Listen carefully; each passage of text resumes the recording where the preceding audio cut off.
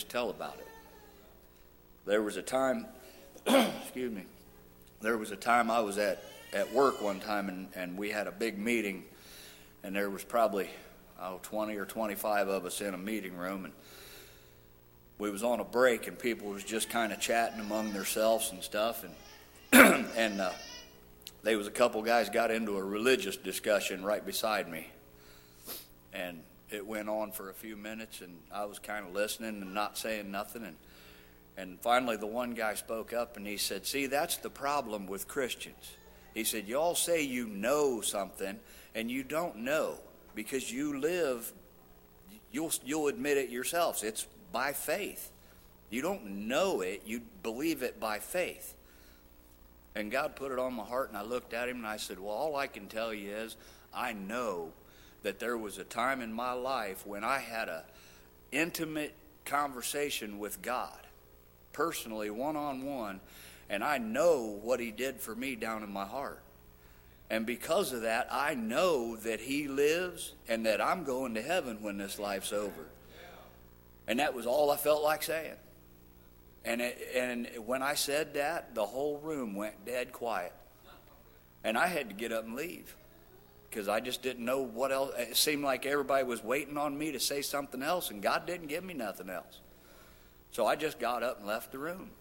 But that's what we owe man, is to spread what God has done for us.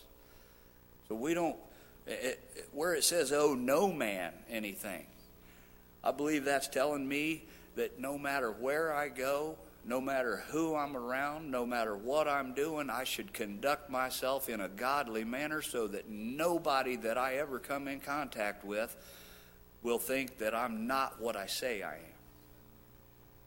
If they do, then I've done them wrong.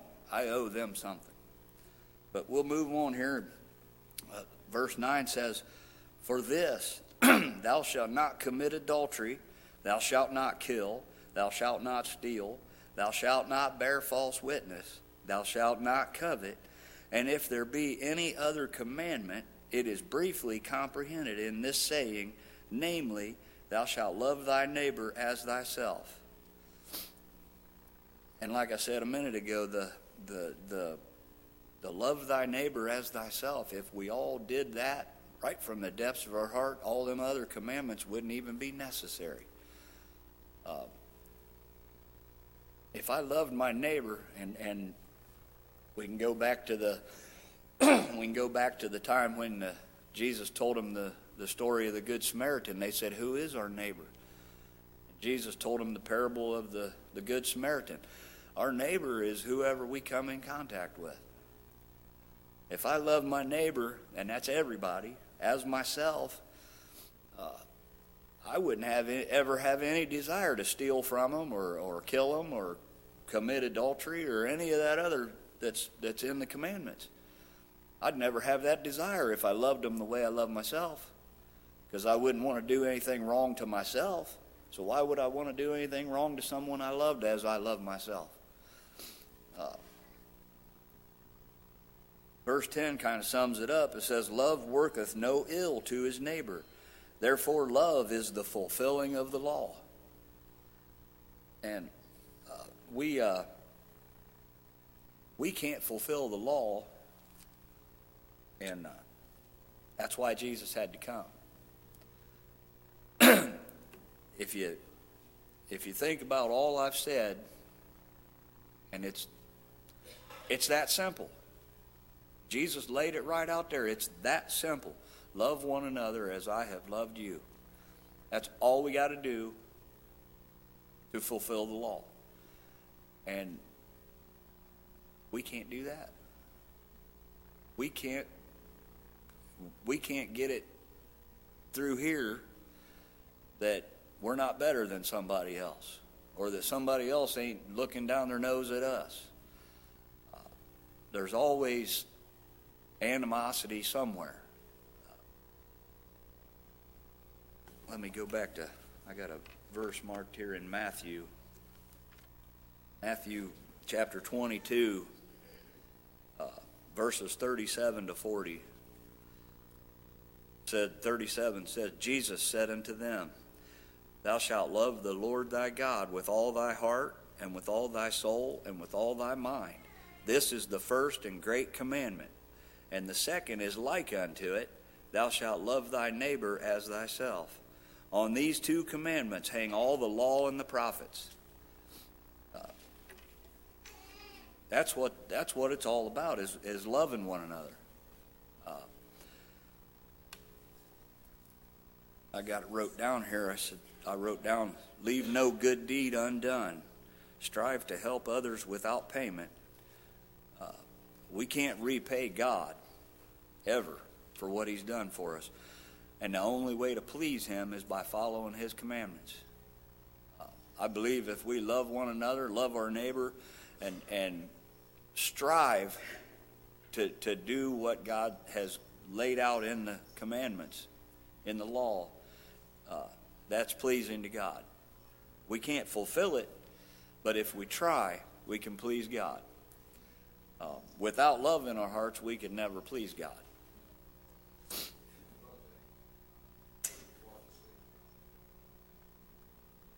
Sometimes I say it this way, we can't fulfill the law. And like you said, that's why Jesus had to come and die. But when we get saved, when we get Jesus in us, and we'll live for the Lord, and people can see Christ in us, they see the fulfilling of the law, and they see that love. Mm-hmm. And so God's been surely gracious to us to let us get in that spot. We can't do it in ourselves, but him in us. That's where it, and you were teaching it that way. That's the blessing that God's given us. Amen. I wrote down another verse that goes right along with that. 1 John 4:7 says, Beloved, let us love one another, for love is of God, and everyone that loveth is born of God and knoweth God. If we don't know the love of God, we're not even capable of love, real love. I never loved God before I got saved. No? But I've loved him ever since. I ain't always acted like it, but it's got love down in here. And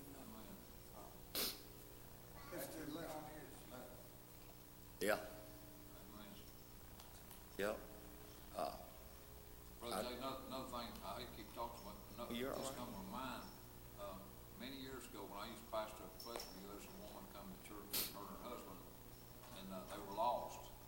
And she got under conviction. One day I spoke to her, and I said, we're praying for you, not trying to pressure you, but like to see you get saved. She said, well, you keep saying that we need to love God more than anything. And I said, that's true. She said, well, I love my husband so much. She said, I don't think I'll ever be able to love God more than him. So I don't see how I can love my husband less than what I do.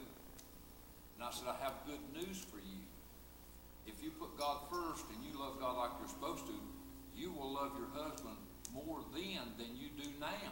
Yeah. And she said, I don't see how it's possible. I said, believe me, God is love, and if you let him save your soul, you'll love your husband more than you do. Well, it wasn't long after that she got saved, and she come to me crying and put her arms around me and hugged me. She said, you told me the truth. She said, I love my husband a lot more now than I did before, and I couldn't imagine it. But she said, I just love everybody more now than I used to. Yeah. And that emphasizes what you teach in that lesson. Yeah. And if you look around at the world, and we've probably all done it before we got saved, how much is the divorce rate's astronomical. Because people say they love one another. They profess their love, and they go and they get married and they have kids and claim to love one another, but let hard times come along and one little thing gets in the way and pokes a hole in that bubble, and all of a sudden they don't love each other anymore. Well, it wasn't love to begin with. It wasn't God's love.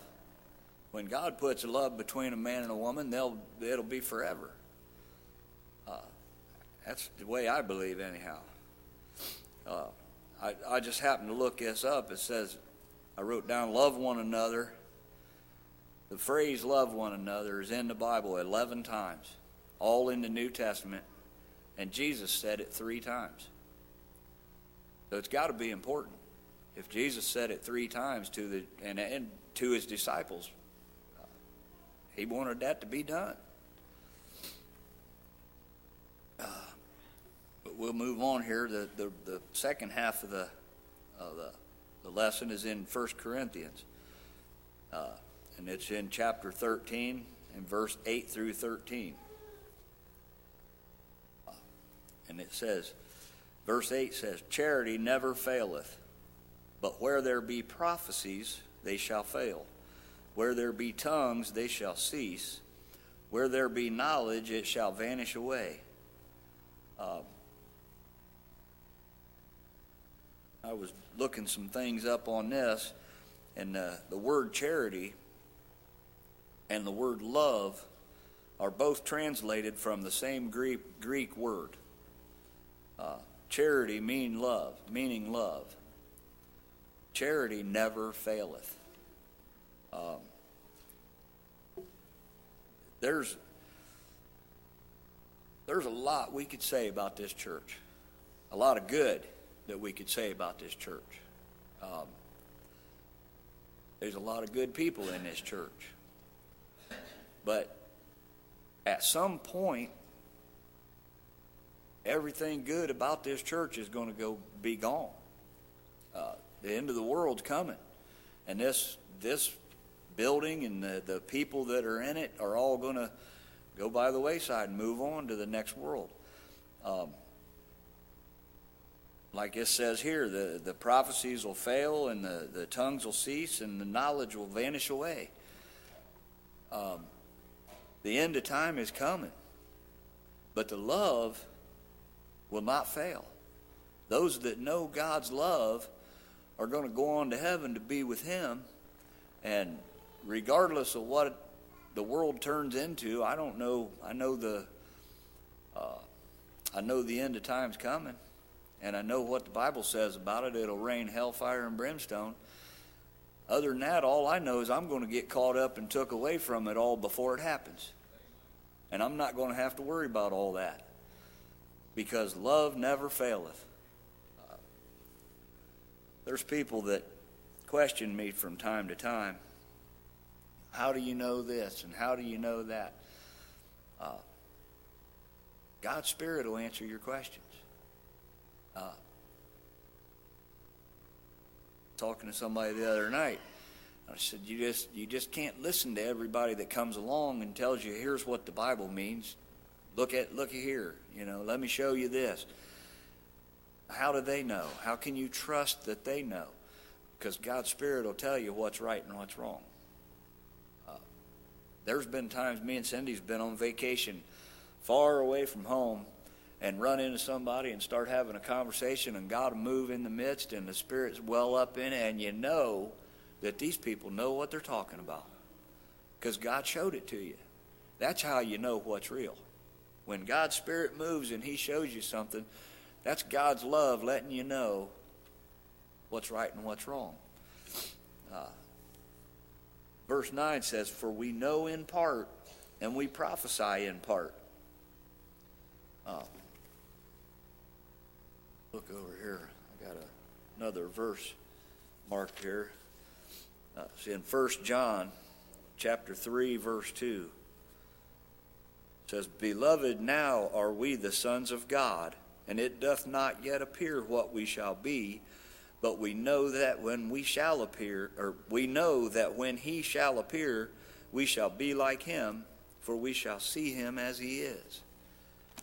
There's coming a time, I don't know, like I said, I don't know how exactly everything's going to happen at the end, but I know the Bible says I'll be changed in a moment, a twinkling of an eye, if I'm still here. And I'll be caught up and took away. What will I be changed into? The likeness of God. I'll be, let me just throw this out there. I've thought about it for years, and it's kind of humorous in a way. I've thought about what heaven might be like. And the Bible says, "In my Father's house are many mansions." And in another place in the Bible, it says, "As for me and my house, we will serve the Lord." Well, the word house in that reference is referring to this guy. This is my house. That's where I live. And as for me and my house, I will serve the Lord. Then it says, in my Father's house are many mansions. So does that mean when I die, I'm going to become a part of God? And I've thought about that for a long time. Is heaven really just being a part of God? And I kind of threw that question out there to a few different preachers, and two of them that I respect dearly told me the same thing. So we're already a part of God. If we've been saved, we're already living in God. So what we know now is nothing. But there's coming a time when we'll know what God knows. And we'll know one another. I seen a picture on Facebook the other day, and it was beautiful. It was all clouds, and there was a big table that ran farther than the eye could see down through the clouds. And it was all laid out with everything all beautiful and chairs lined up all the way down through there. And I thought, boy, that's a beautiful thought. And then I thought, but that's not the way it is.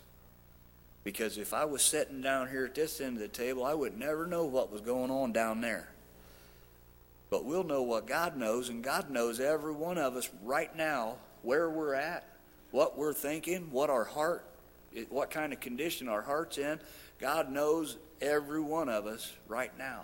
And when we get to heaven, we'll know every one of each other right now, where we're at, what we're doing, everything about it.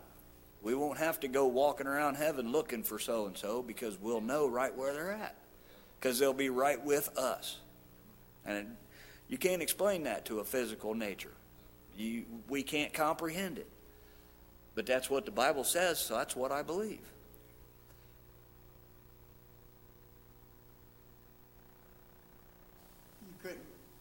You couldn't know like that right now. If people could see in my head and know every thought I had, everybody probably stay mad at me all the time. So it's just when I humble my heart and follow the Lord that I'm worth looking at, or I'm worth knowing anything about.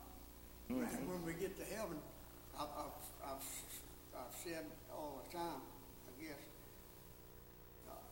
when I think about heaven, I think about some of the greatest services I've ever been in. And I've been in some real good ones. And heaven's going to be a lot better than that. Yeah. And I'm going to be a lot closer to the Lord than that. And I can't comprehend that. That's beyond my comprehension, but yeah, it's going to be great. You know, and right along with that, if we're all a part of God, Jesus said, I am in the Father and He's in me. And I am in you and you are in me. And if that's the case, we're already in God. And God's in us. And the Holy Spirit is part of God, part of the Godhead. We're just not in the place where we can feel the Spirit all the time. This body couldn't handle it. Like, go along with what Dad said, some of them good high spirit services, by the time they're over, I need to go home and take a nap. I just, it's the Spirit will wear you out. But there's coming a day when the Spirit will just be part of us, and we'll be able to just enjoy it all the time. Yeah.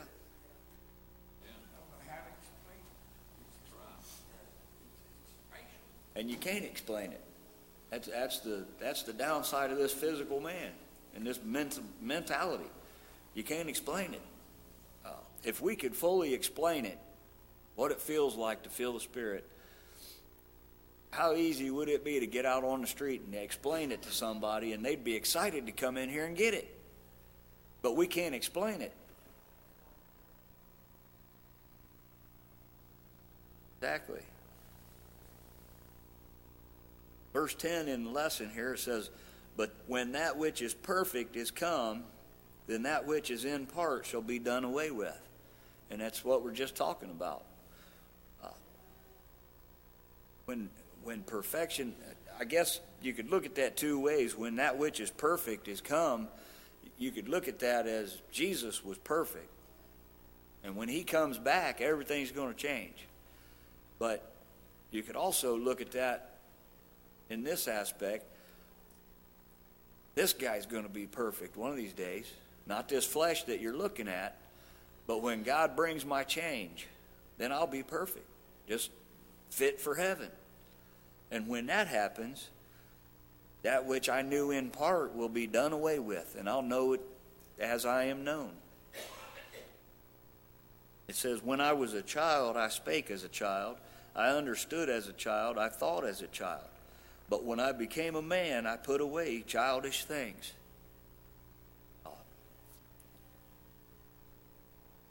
Just as a physical reference, I got saved when I was an 11-year-old boy.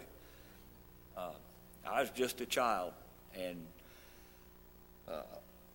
I was more interested in playing baseball and riding my bike than I was getting into Bible and studying anything.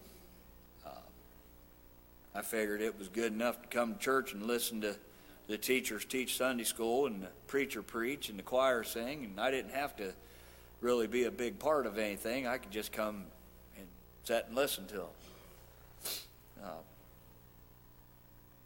Wrong. There's some people around here that I'm kind of jealous of because they got saved when they was my age. It's about the same age I got saved, and instead of putting God on the back burner and doing their own thing for a while, they stayed the course. I was out of church for a long time, and I got back in, and it wasn't long after I was talking to Donnie Smith one day, and I said, you know, Donnie, I said, I can't help but wonder if I hadn't never got out of church, how far along would I be knowing anything about the Bible or being a light to people? How much better off would I have been if I hadn't never got out of church in the first place? And Donnie's answer just really gave me a lot of encouragement. He said, wherever you would have been, God could put you there right now if he wants to. What we know and the influence that we have is all up to God and how we live for him. There's some people that I'm sure probably looked at me and thought I was a child of the devil at one time in my life. Would have never believed me in a minute that I had ever had anything to do with God because of the way I was living at that time. But when I see them now, they look at me and they say, what happened to you? I remember you when you was this way. I ain't that way anymore. I put God first in my life, and I changed the bad things into good. As far as, knowing anything about the Bible, I feel like I know what God wants me to know. And that's all I'm ever going to know until that time comes that which is perfect is come.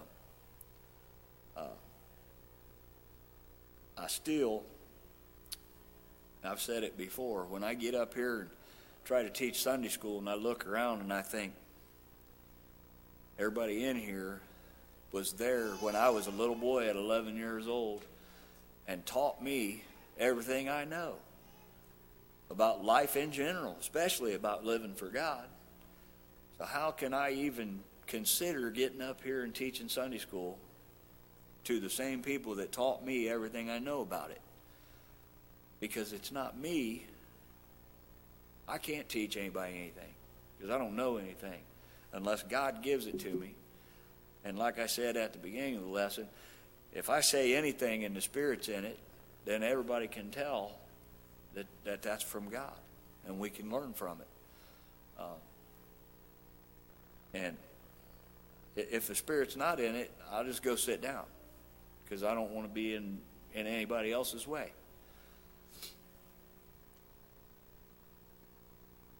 Verse 12 says, "For now we see through a glass darkly, but then face to face. Now I know in part, but then I shall know even as also I am known." That verse kind of threw me for a loop because it says, "For now we see through a glass darkly." Unless I'm mistaken, they didn't have any glass back then. The only thing I could figure was, I mean, they back in those days, they pretty much lived in tents and rock adobe buildings, and there wasn't no glass in the windows. It was just boards covered it up, and if you wanted to look outside, you opened it up and looked. But then I read somewhere that they had mirrors that they'd use that was not glass, but polished steel. They'd take that steel plate and they'd shine it up so that they could look in it and see themselves a little bit. And if any of you's ever looked at a knife blade or a piece of steel that's all shined up, stainless steel, you can see your reflection in it, but it don't look like you. It don't look like it don't look right. So we can see a little bit of what God's trying to show us, but I look at it like this guy here, I can't comprehend all that God wants me to know. Not all at one time, anyhow. That's the biggest reason why I like getting up here and teaching Sunday school once in a while. Because if I didn't, how often would I sit down and study this lesson every day? When I know it's my turn to get up here, I sit down every day after I get home from work and I read through this. And I might not put a whole lot of time into it, but in my head, I'm putting importance on this. I'm putting this guy out of the way, and I'm trying to put God first and ask him to help me with what I need to know.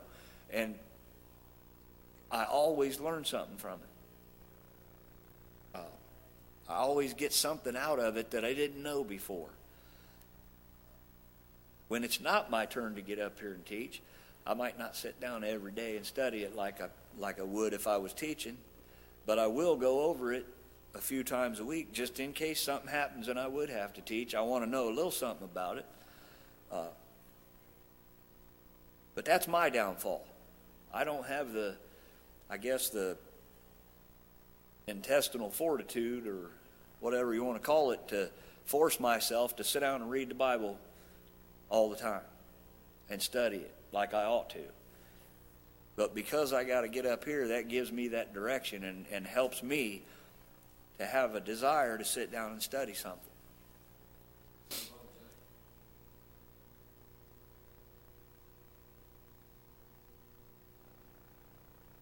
Yeah. Yeah. It's hard. It's hard to get this guy out of the way and do that.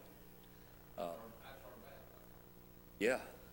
And I seen a thing. I think it was on TV last night. There was a guy.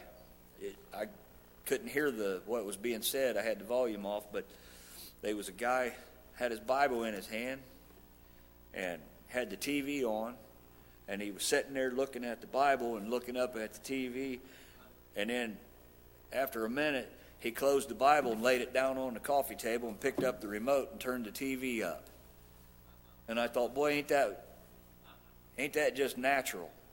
That sounds like something I'd do. Oh, man, there's a football game on. I got to put this Bible away. I got to watch this game, And there's been times, I hate to say it, but there's been times God's put it on my heart, give me a specific scripture.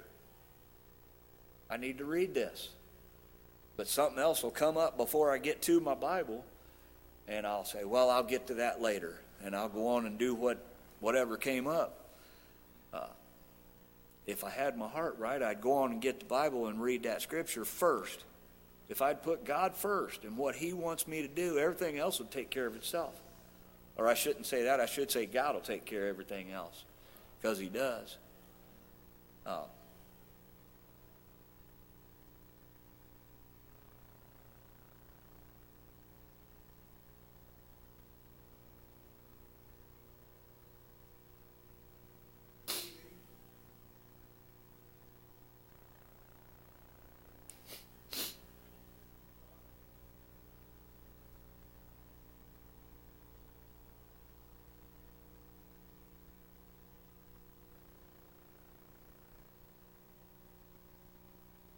Yeah.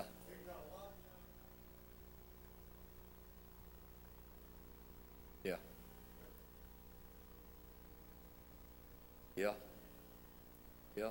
And that's like me. I work third shift, so I come home in the morning. I get home about 8 o'clock in the morning. Her and the girls are on their way out the driveway when I get home, headed to school. And I go in and pretty much free time. I got a little this and that to do, do some help her out some around the house. But if I want to sit down and read the Bible, there's nobody there, no noise going on. I could sit down and do that. Or if God wanted me to get out and pray, I got plenty of time for that. But a lot of times, I'll go in and get ready for bed, and as I'm laying down, I'll think, God will put it on my heart, maybe you ought to pray a little bit. And I'm already laying down. I'll pray later, about half asleep, Well, the other night, or the other morning, I went in there and crawled in bed and laid my head down, and God said, maybe you ought to pray a little bit. And I couldn't even say a word. I got my heart where God wanted me to, and I said, all I could say was, you know. You know. He knows before we even say a prayer what we're praying for. He put the prayer on my heart to begin with. So for what I needed to pray for, he already knew. And that was the only words I could get out without, I couldn't even make a sound. I was crying so hard. All I could say was, you know.